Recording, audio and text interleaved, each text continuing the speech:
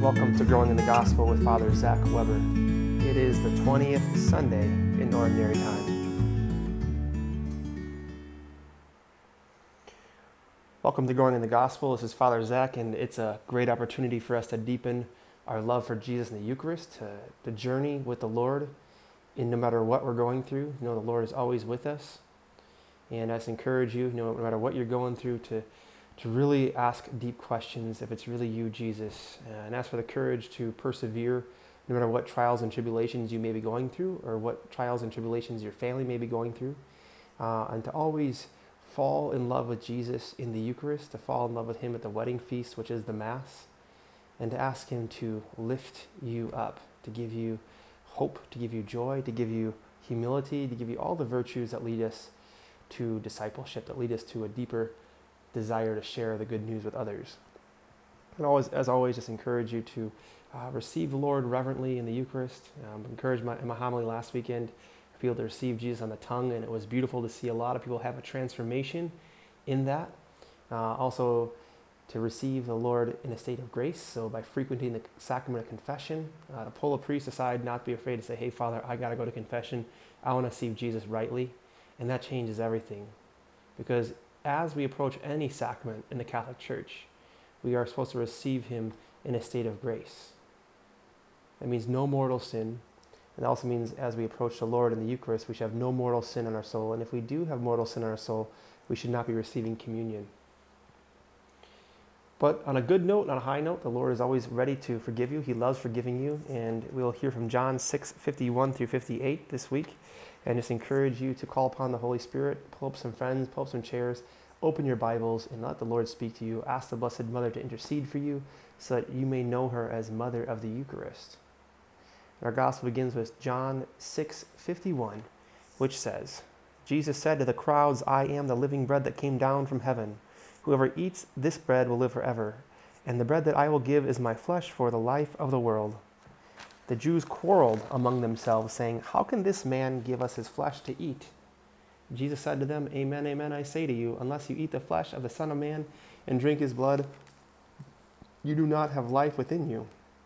Whoever eats my flesh and drinks my blood has eternal life, and I will raise him on the last day. For my flesh is true food, and my blood is true drink. Whoever eats my flesh and drinks my blood remains in me, and I in him. Just as the living Father sent me, I have life because of the Father, so also the one who feeds on me will have life because of me. This is the bread that came down from heaven. Unlike your ancestors who ate and still died, whoever eats this bread will live forever. So as a priest who felt called to be a priest at Mass when actually Cardinal Dolan was holding up the Eucharist, I love this reading because it changed my life. And I hope you are dying to self so he can live in you and allowing this gospel just to transform your heart, transform your mind. So Jesus says, I am the living bread. Now mind you, 11 times he says, I am the bread of life. So he's very serious.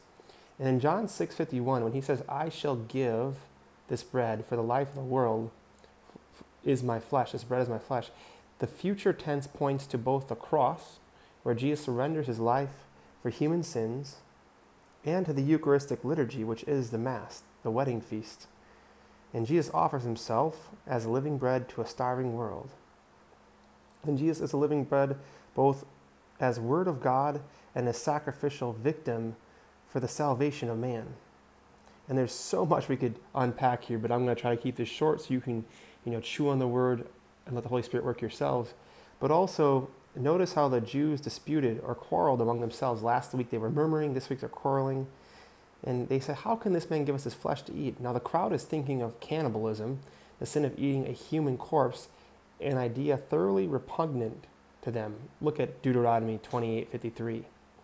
Now this is a misunderstanding because first of all, cannibalism means eating dead people.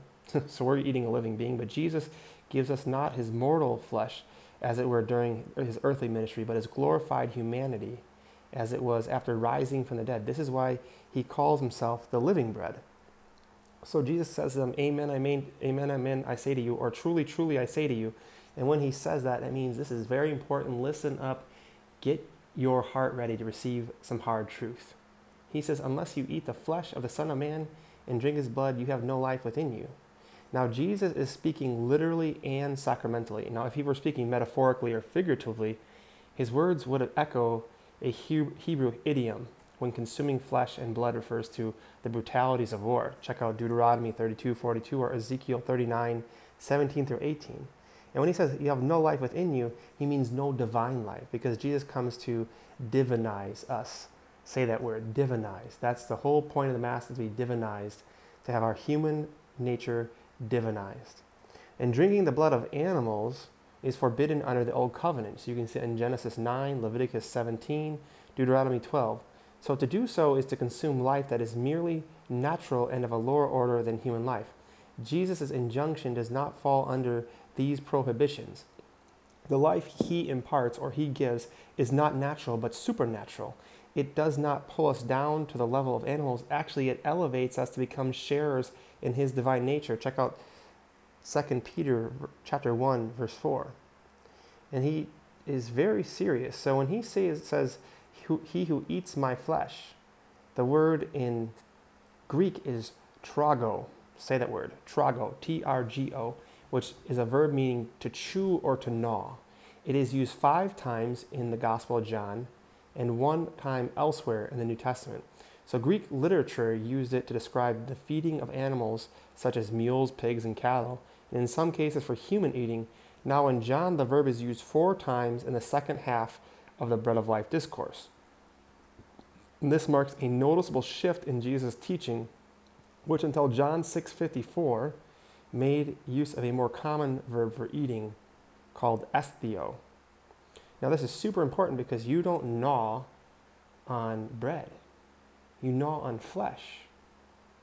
And that might sound kind of scary to you, but the change in vocabulary marks a change of focus and emphasis for the necessity of faith and the consumption of the Eucharist. Now, the graphic and almost crude connotation of this verb adds greater force to the repetition of his words. Jesus demands we express our faith by eating, in a real physical way, his life-giving flesh in the sacrament. Because he says, my flesh is food indeed, or true food. My blood is true drink. How do you feel about that? Are you coming to him in a state of grace? Are you asking to live forever, to know that he comes down to lift you up? For he is the bread which came down from heaven, and he who eats this bread, which is you, will live forever. The expression of living forever occurs rarely in the Bible, actually only twice in the Gospel of John and once in the Greek version of Genesis. So a comparison is thus implied that he's talking about the tree of life, which bore fruit of immortality, and the bread of life, which tradition calls the medicine of immortality. So whatever you are struggling with or whatever you're suffering with, whether it's being soul sick, which we all are, mentally sick, emotionally sick, physically sick, ask the Lord to heal you so you may receive the medicine of immortality. As I close, the song I'll be playing is called Time With You, which is a song by Luke Spihar. And this song is obviously about him and his wife, but in a deeper reality, the church is the bride, and you are the bride. And Jesus is the bridegroom, just dying for you to come to him. He's laying his life down for you every Mass, waiting for you, calling for you, as we hear in the Song of Songs. And as you listen to this song, may God bless you. In the name of the Father, and of the Son, and of the Holy Spirit. Amen. It has been too long since I've seen you here alone. I'll admit I've been gone in more ways than just on the road.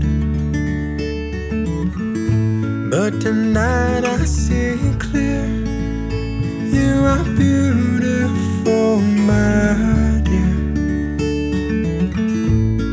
I want you to hear that it's just so nice to spend some time with you.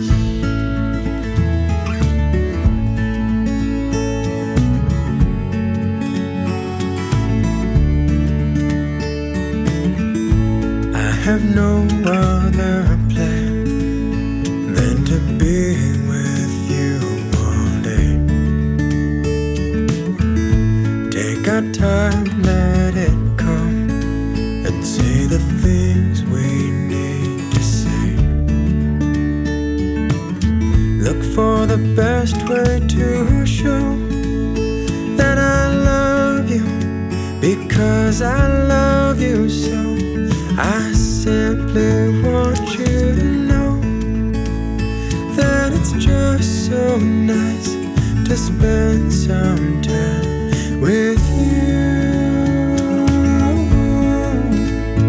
Oh, it's just so nice to spend some time with you. Oh, it's just so nice to spend some time exploring the mystery of the way that we are now, protected by the strength of our vows.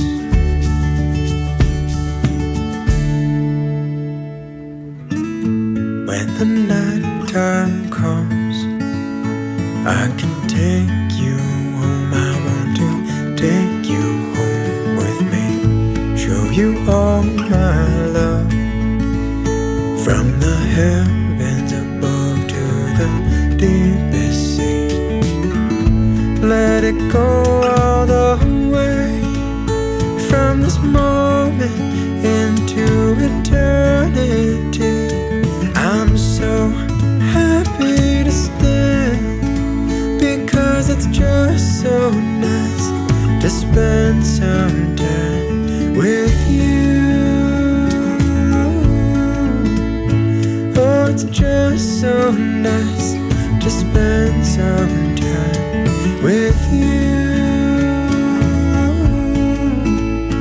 Oh, it's just so nice to spend some time with you.